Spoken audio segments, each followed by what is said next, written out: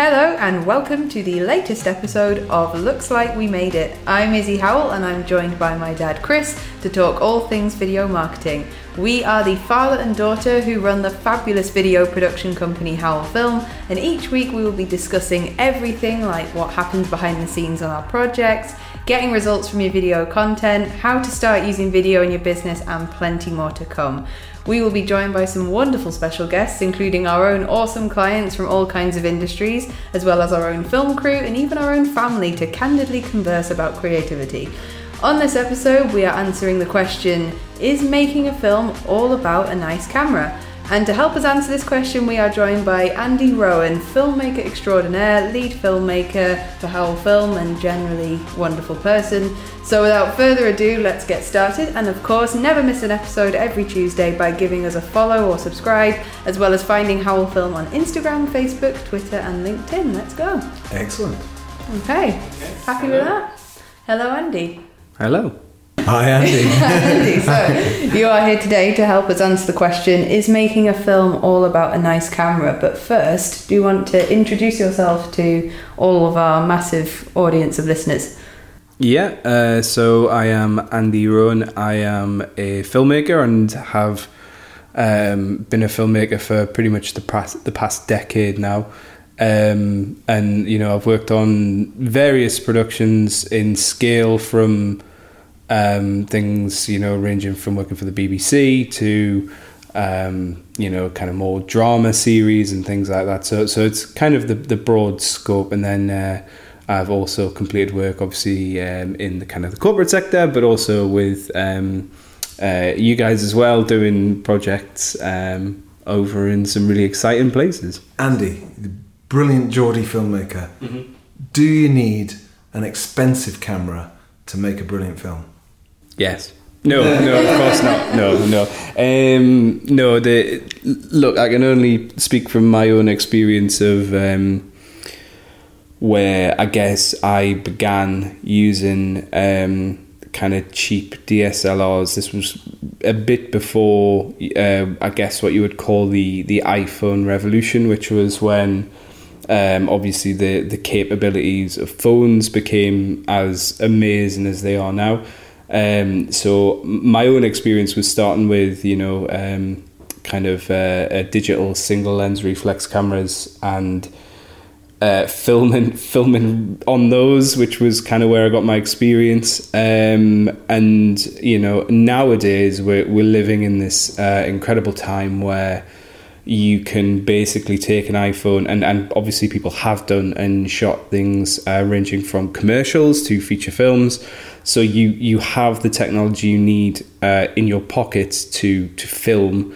Obviously, this does, you know, raise the question of how do I use this technology to my benefit? How do I kind of take you know, all of the skills of an industry that's kind of existed for the last 100 years and bring that to a phone to film something? That's an entirely different question, because then we go into things like technique and media training. But where it all kind of begins is, do you need an expensive camera? Absolutely not. Okay. So how come we've invested tens of thousands of pounds on expensive cameras and lenses, etc., when we could have just bought a couple $100 worth of iPhones? Yeah, what are we doing? It's a good question, and where the separator line is kind of brought in is whenever you're wanting to push something to a next level, you always want to invest in kit that can basically exceed the phone in your pocket, as it were. Because even though, you know, an iPhone is 4K, you're looking at more things like, not to get too technical and bore you with the details, but we enter a realm of things like dynamic range, 8-bit, 10-bit, 14-bit. more of my kind of like, oh, that's amazing. But really, beyond that, you're looking at tools of the trade. You can build a house with, you know, basic tools, but you wouldn't want to. Do you know what I mean? It becomes a massive factor of that. We also start talking about things like lenses. There's a general rule that what you want is you want more expensive lenses than camera bodies. So your lenses are weirdly almost more important than the camera itself, because that kind of determines the quality of light that enters them and the way the barrels are built. And again, very technical, but this is where we enter this realm of paying lots of money for the expensive kit, because basically you're looking at a sensor effectively at the other end of that lens, which is where that money kind of goes, is to building sensors, whether it's Micro Four Thirds, full frame, you name it. Those sensors are kind of where the money goes. So. And am I right in saying that as you get further up the scale, you get into a kind of a marginal gains situation where if you've got a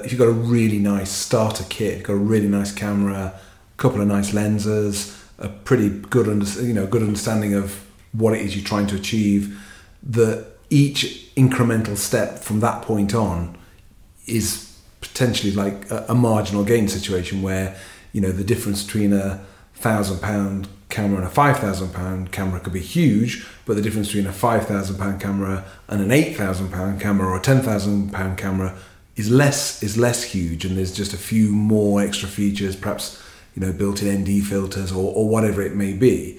And then when you get up to a kind of a £100,000 camera, you've got to be able to justify that, obviously, but for a sort of a layman user or a new user, the gains there become marginal. Would that be right? It's difficult to really, I guess, give a short answer to that, because effectively what you're looking at is the quality of manufacturing. I guess the best way to describe it is arriving in a Ferrari as opposed to arriving in a Fiat Punto. Yeah. So if you diss the Puntos. Yeah, no offense to the Punto drivers, but what you get is when you're the higher end cameras, we're talking about your Alexas and your £50,000 camera packages. They effectively are packed full of so much incredible technology and effectively, again, we always go back to sensors, but you've got a fantastic sensor in there. You've got, the codec that it basically records to, as well as the fact that it is basically effectively built to take on other expensive kit. So, expensive is as expensive does. And sorry to interrupt. And you've got to know what to do with the damn thing, haven't you? Yeah. This is the downside of what I guess the phone, or you can call it, I guess, the iPhone revolution, is the fact that people with maybe more means, should we say financial means, to access the kit will go out and buy, because they have the finances, say, to be able to go and buy something like when it was on the market, the Red One Mysterium X, which when it came out was a hugely expensive camera. We're talking, I think it was about 25 grand when it first came out. And it was, you'd get these people who were like, I'll just jump in, I've never done this before, but I'll just buy a really expensive camera and it'll be fine. And that's just not how it works. Like anything, there's no point having the most expensive expensive brushes as an artist if you've never painted before in your life. And Well, like I was out on my mountain bike and some guy asked me what compound rubber I was running. I think I'm a fat middle-aged bloke. It doesn't matter, It's just it's at the end of the day, it's that kind of thing, isn't it? It's about knowing you knowing what to do, knowing how to use it, planning how you're going to use it, where the benefit lies. So there's got to be a sweet spot. Yeah. So a project that we worked on together this year had certain challenges to be met. So obviously one of the key things is understanding where technically cameras sit on the end of the spectrum, so that for example, if which we did, we had basically 4 different cameras effectively running at the same time. which can be a nightmare if you don't know what you're doing in terms of post-production. So that it presents its own kind of challenge. But this became an essential part of it, is because if you don't have the budgets to bring in 5 of the same camera, because you have to then hire and bring in and send, so there's an entire cost there. If you know what you're looking for in terms of profiles, so for example, getting cameras which will record similarly, in terms of codecs, you know how you're going to match them in post, as well as using things which like the old timey tech, I guess, like light meters, which now come in phones to set exposure. Again, it's getting a bit technical, but I guess what I want to kind of push more than anything is that knowing what you can and can't do in technical limitations is the most important thing. So if you are doing something, for example, like a Vista camera, and you are a small business with no access to money to get somebody to come and kind of help you do that, because obviously one of the key things when you get a filmmaker to come in and do something like a promo or an interview video, everyone thinks maybe, how do you justify a cost? It's just somebody coming in with a camera, but it's not. We're also there as filmmakers to coach you, to get the best answers out of you, to make sure you look right, to make sure you sound right, to make sure you get the best returns on what you're paying for. Whereas if you do it with your phone, there will be trade-offs. You're probably not, media trained necessarily. You may not know where to look. You may not know, is the environment right? Is the light right? How am I going to edit this? So they're all things to consider when you are approaching it from a technical standpoint. But beyond that, I guess we could talk creatively as well. Well, I was going to say, thinking back to, two things really. I started off in film doing a film studies A-level, where the exam requirements were to make 2 films, one each year, and one of those I filmed on an iPod Touch at the time, and that was obviously quite a few years back, but I didn't really at the time consider that I needed, a massive, huge Sony or Blackmagic camera to do that. But I knew I had to basically to tell a story and get a message across, and it was really the first time I'd ever done that.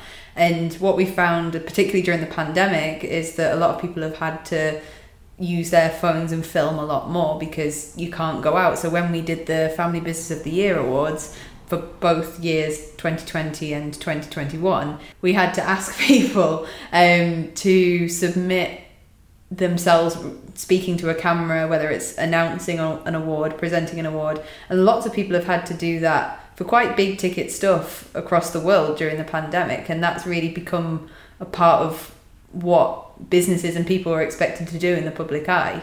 So if you're a business person or an entrepreneur or someone who just wants to start making their own videos, and all you've got is your phone, or maybe you've got enough for an entry level DSLR or something, what can that person do to make sure that it looks right and it's not distracting? As an editor, I get really sometimes distracted when something doesn't sound right or isn't lit right and stuff like that. But what are little things people can consider when they're having to not maybe by choice, they're having to create a video on their phone to send to someone to be part of something that they want to look professional, they want to look like they know what they're doing, and because it does obviously reflect on them. How can they do that in an easy way?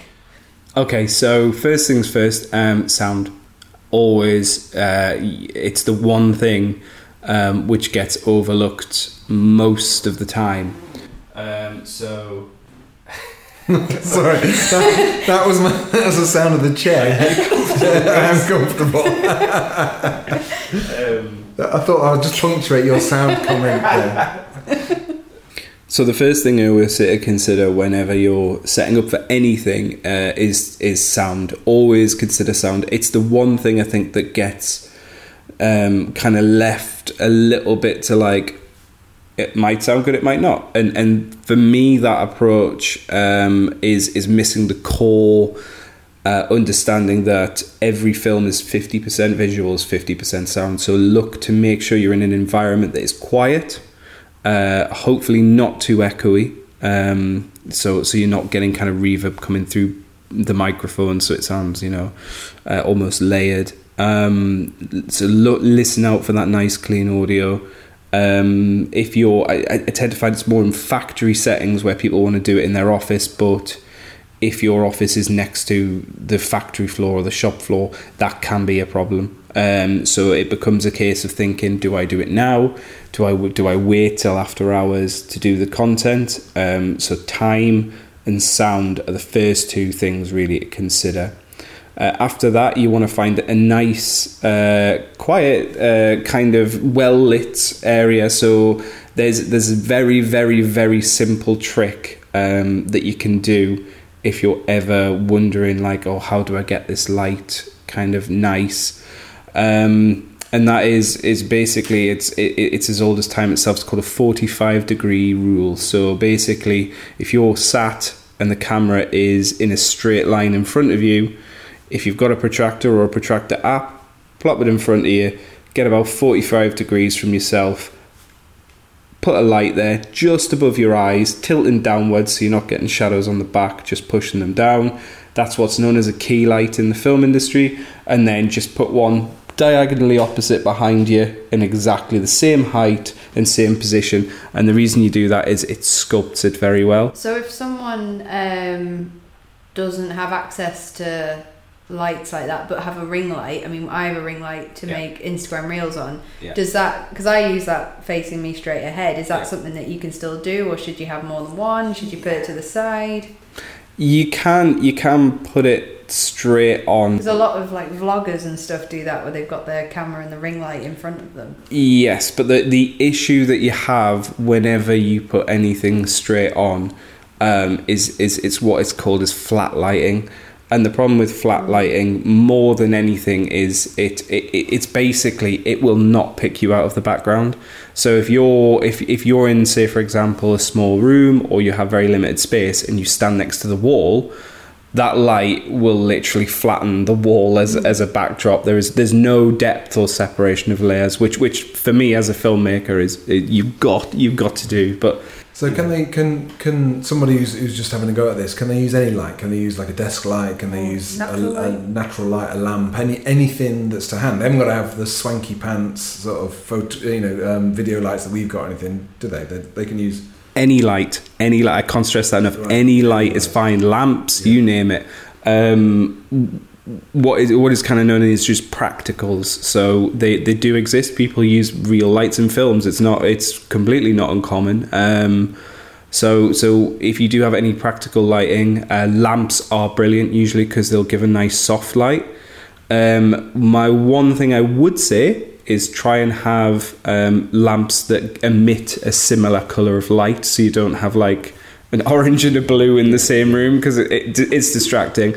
But again, it's what you have. It's using what you've got and using technique and knowledge to try and help shape light in the room you're in. So you use what you have. But really kind of almost doubling back before we even bring the phone into the equation is idea. What are you basically, what is the point of making the video?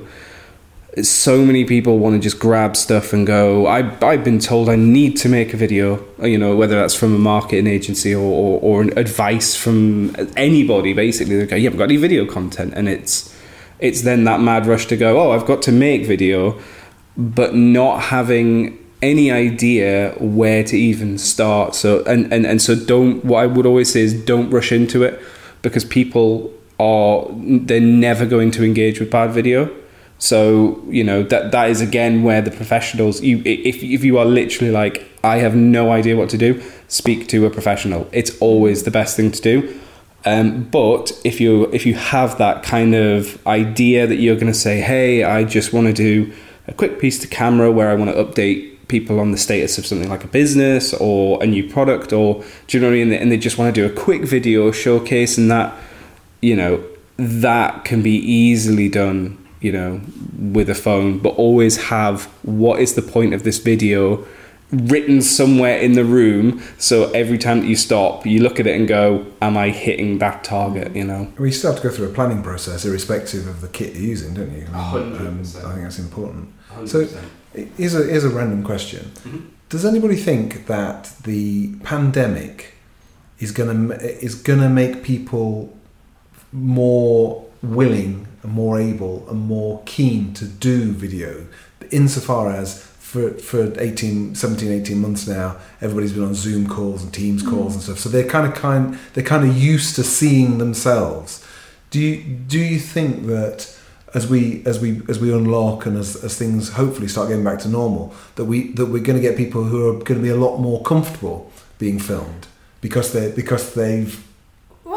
I think that from what I've seen through seeing other business people and people that we know through industry and stuff doing this, is that we, before the pandemic in sort of 2019, we'd be speaking to people who would not really understand the value of video, nor would they consider it maybe within their business for whatever reason that may be. It wasn't something, it was quite alien to them at the time.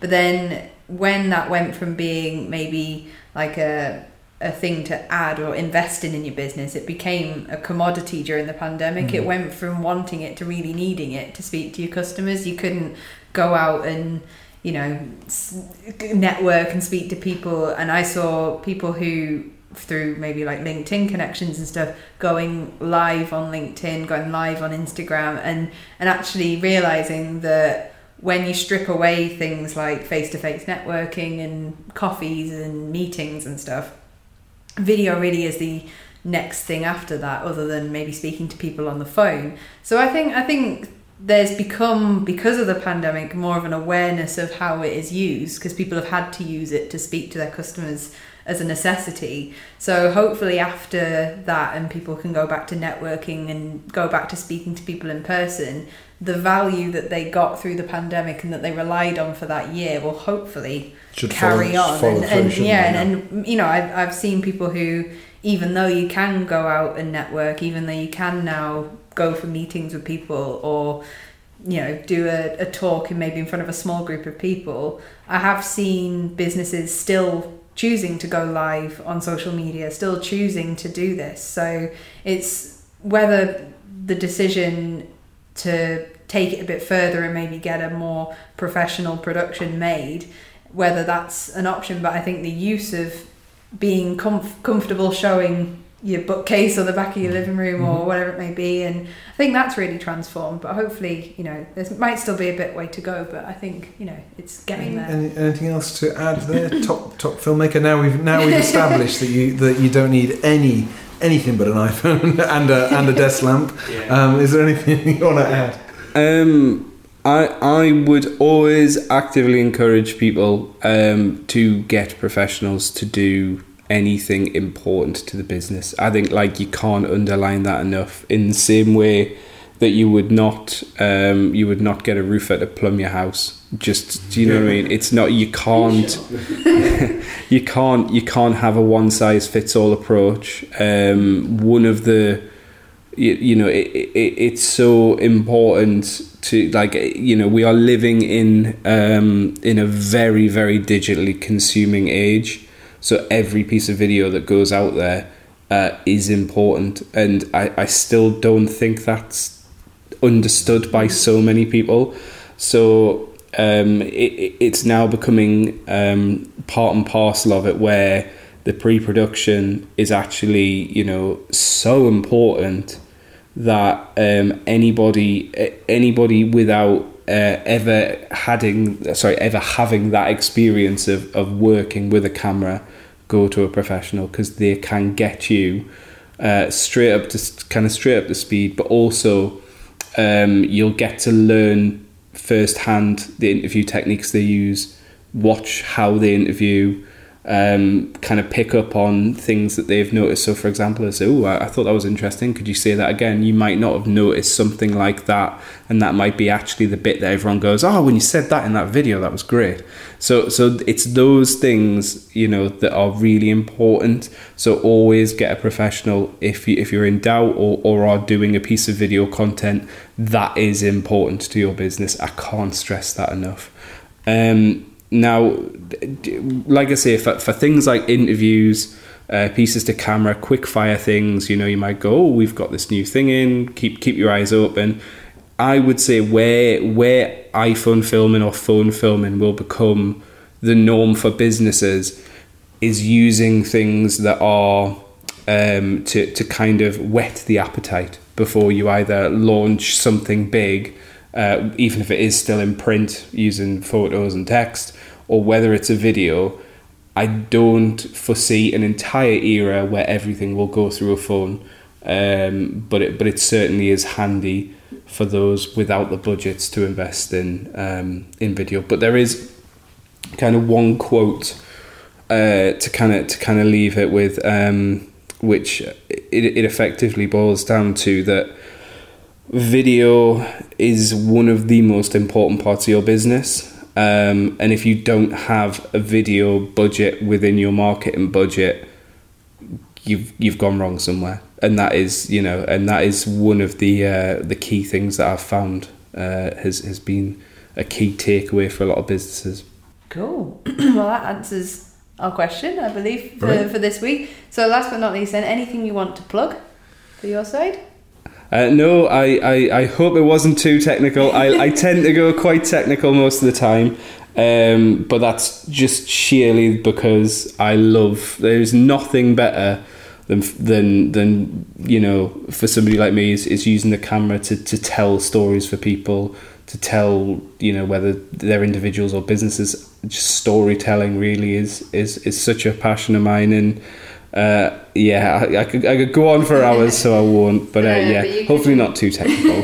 But you can find Andy on social media and also through big screen wedding films as well. Yeah, we'll chat about that. Yeah, absolutely. Sure. But you know, you've got all kinds of feathers in your cap. But so the questions that what I asked Dad last time. Number one, what's your favourite film? And number two, if someone was going to play you in the movie of your life, who would it be? Well, my favourite film ties probably between Lord of the Rings, Fellowship of the Ring, because I would not be a filmmaker if that film did not exist. It was such a huge impact on my life as a teenager, and just kind of stuck with me even to this day. And it's up there next to Jaws, the film that terrified me as a child. As someone who's scared of sharks, but it's just a masterstroke. And who would play me in a movie is it's a good question. I mean, I think everybody in their right mind just wants John Hamm to play them. Well, not Danny DeVito then. I can go. Yeah, I think John Hamm could play everyone, and like all three, you know. We'd be fine with that. It was just he's that good. So in the movie of Howell film, he is playing all of us. All the roles. With different outfits. All the roles. Okay, cool. So thank you for joining us, Andy, and I'm sure you'll be in many more episodes to come because we've got plenty of questions that need a good technical answer. So that's jolly good. Anything you want to add, Dad? No, I'm all good. I'm not everyone's dad, you know. Yeah, no, just mine and my brother's. So that's it for this week. Don't forget to follow and subscribe to our podcast to catch up on all the amazing stuff we'll be talking about in the future. You can get our podcast wherever you listen to your podcasts, and don't forget to find us at Howell Film on Twitter, Facebook, LinkedIn and Instagram. So have a great week, and we'll see you next week. Bye. Bye.